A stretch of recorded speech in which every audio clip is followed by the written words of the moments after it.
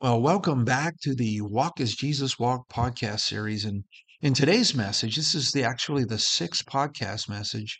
Our topic is going to focus on how Jesus is the same yesterday, today, and tomorrow. In Hebrews chapter 13, verses 7 and 8, it says, "Remember your leaders who spoke the word of God to you." These are people who God sent. It could have been apostles, it could have been a brother or a sister, but someone shared the word of God. Now, this was before the Bible, so we're not talking about the Bible. We're talking about the word of God, words that came directly from Jesus through the power of the Holy Spirit. Remember those leaders and consider the outcome of their way of life. They served until their death. They were men and women of faith. And it goes on to say, imitate their faith. It doesn't say try to be like them. It doesn't say try to imitate them. It says imitate their faith. And then it goes on to say Jesus Christ is the same yesterday, today, and forever. He is a constant. He will not change. From before creation, he was, he is, and he always will be. As I said, he is the constant that gives us the stability that we need to follow him. We don't have to go looking for him. Where is he now? And what's he doing now? And oh, he's changed. No, Jesus is the same. And we know that he is the only way. He is the only truth. And he alone can offer the only eternal life, the only life that that we need to spend eternity with him. However, so many have all through time and will continue to follow other ways, to follow false truths, and they'll never experience the eternal life that's offered through Christ. He offers it to them. He offers it to everyone. But unless they follow him because he is the way and listen to him because he speaks the truth, they will never have that life. Hebrews chapter 1, verses 1 through 3 says, on many past occasions and in many different ways, God spoke to our fathers through the prophets. And we know that's the way that God spoke his words. The word of God came through the prophets, through the power of the Holy Spirit. But in these last days, he has spoken to us by his Son, by Jesus, whom he appointed heir of all things, and through whom he made the universe. The Son is the radiance of God's glory, the exact representation of his nature, upholding all things by his powerful word. There, once again, we're talking about the power that comes through the Spirit, through the word of God, what he speaks into our hearts, what he speaks into our soul. After he has provided his purification, after Jesus provided his purification for sin, he went and he sat down at the right hand of the majesty on high. It continues in verses 10 and through 12. And in the beginning, O Lord, you laid the foundations of the earth, and the heavens are the work of your hands. They will perish, but you remain. They will all wear out like a garment. You will roll them up like a robe, and like a garment, they will be changed. But you remain the same, and your years will never end.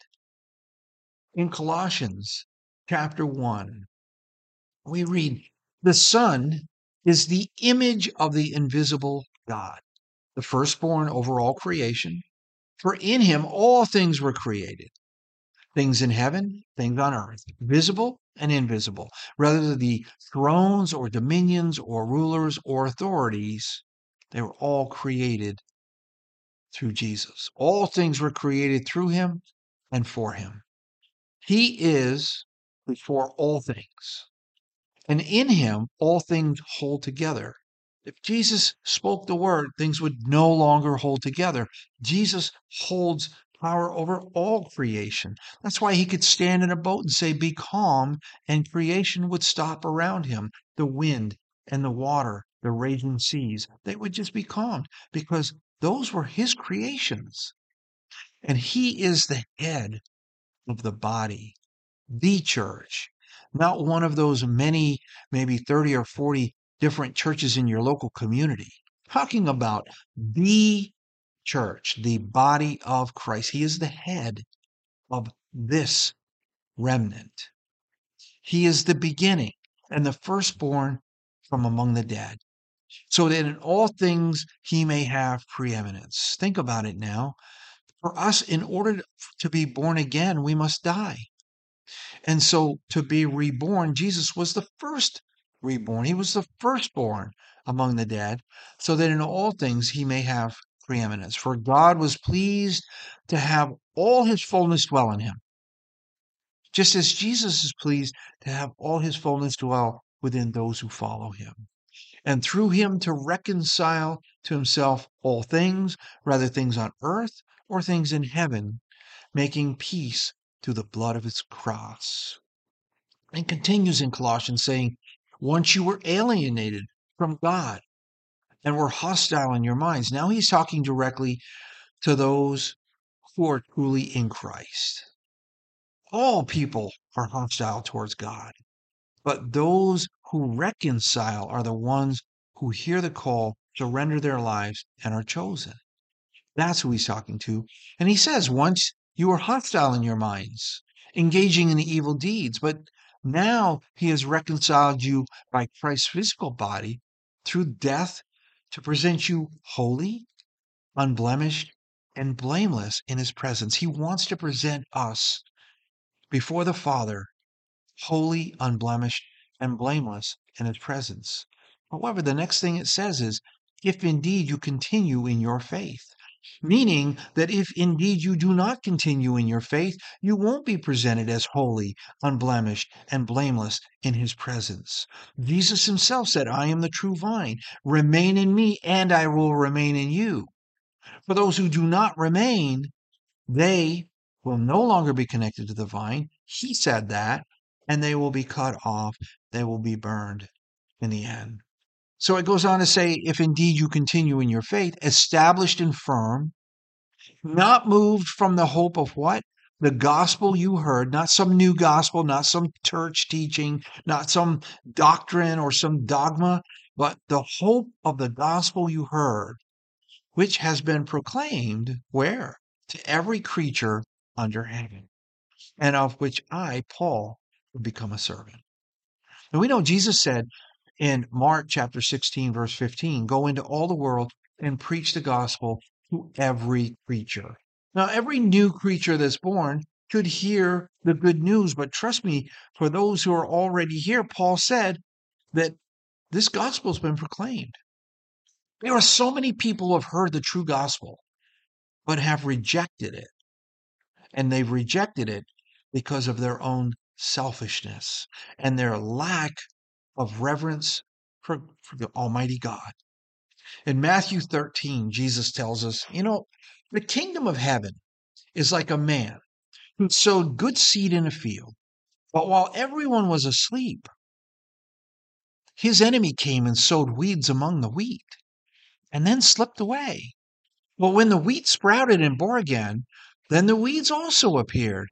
And the owner's servants came to him and said, Sir, didn't you sow good seed in your field?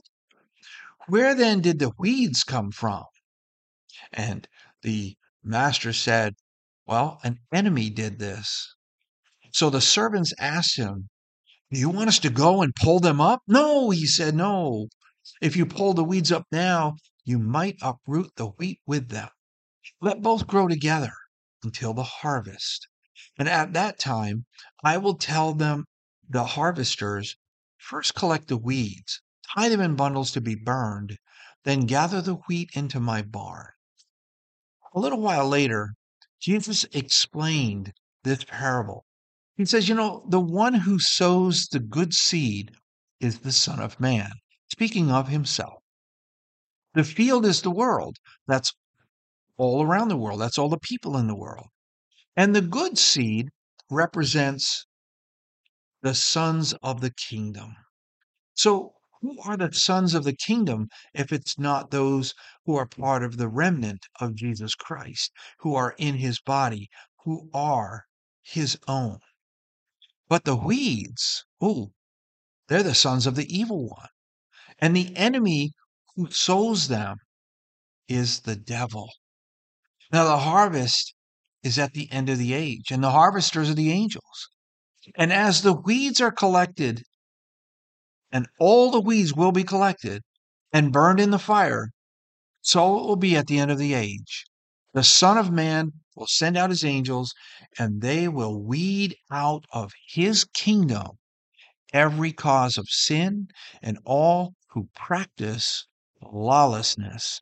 And you can only practice either righteousness or lawlessness.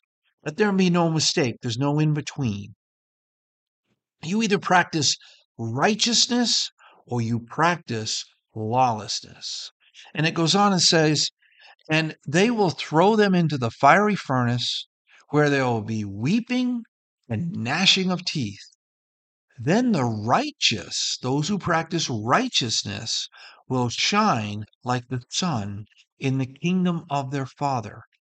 He who has an ears to hear, let him hear. Now, many heard but didn't listen. Many today hear but they don't listen. Who are those who are not practicing righteousness?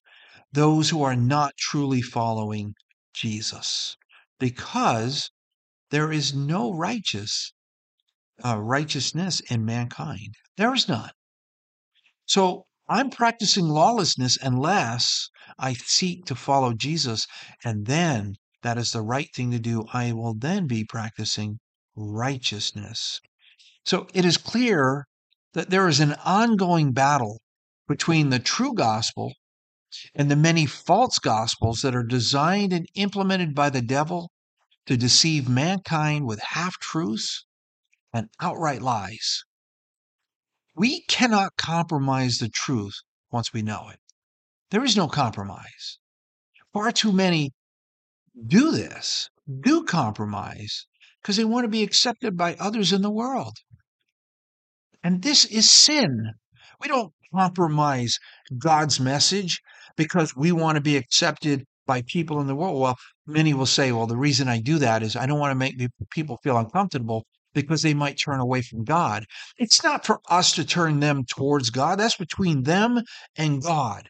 We are the ambassadors of the kingdom of heaven if we're in Christ. So half truths, that's what Satan deals with. And if we want to water something down or give some less than full truth, then we're actually falling right into the trap set by the devil. We who are in Christ must love others, everyone else, while being guardians of the truth. Jesus said, do not give dogs what is holy. Do not throw your pearls before swine. If you do, they may trample them under their feet and then turn and tear you to pieces. People who compromise do just that. They water it down, and now it's torn apart, and they're worth nothing. In Luke chapter 5, verse 30 through 32, it tells us the Pharisees and their scribes, the religious-minded, self-righteous people of their day, complained to Jesus and his disciples, and he said, why do you eat and drink with tax collectors and sinners? Well, Jesus said, it's not the healthy who need a doctor, but the sick. I have not come to call the righteous. Remember those who think that they're righteous. I have not come to call them, but I've called to call sinners to repentance. Now, so who is righteous? Well, Romans chapter 3, verses 10 through 12 make it quite clear. It states, there is no one righteous, not even one. There is no one who understands, no one who seeks God. All have turned away, and they have together become worthless. There is no one who does good, not even one. Thus, Jesus calls those to him who know that they are sinners, separated from God, not those who believe in themselves to be righteous. Oh, I do all the right things. This is what the Jews did. And Jesus said, your father is the devil. people who follow rules, people who follow a certain way of life that's been presented to them. This is exactly what the adversary wants. That's exactly what the adversary gets. And he did it with the Jews, and now he's done it with Christianity today.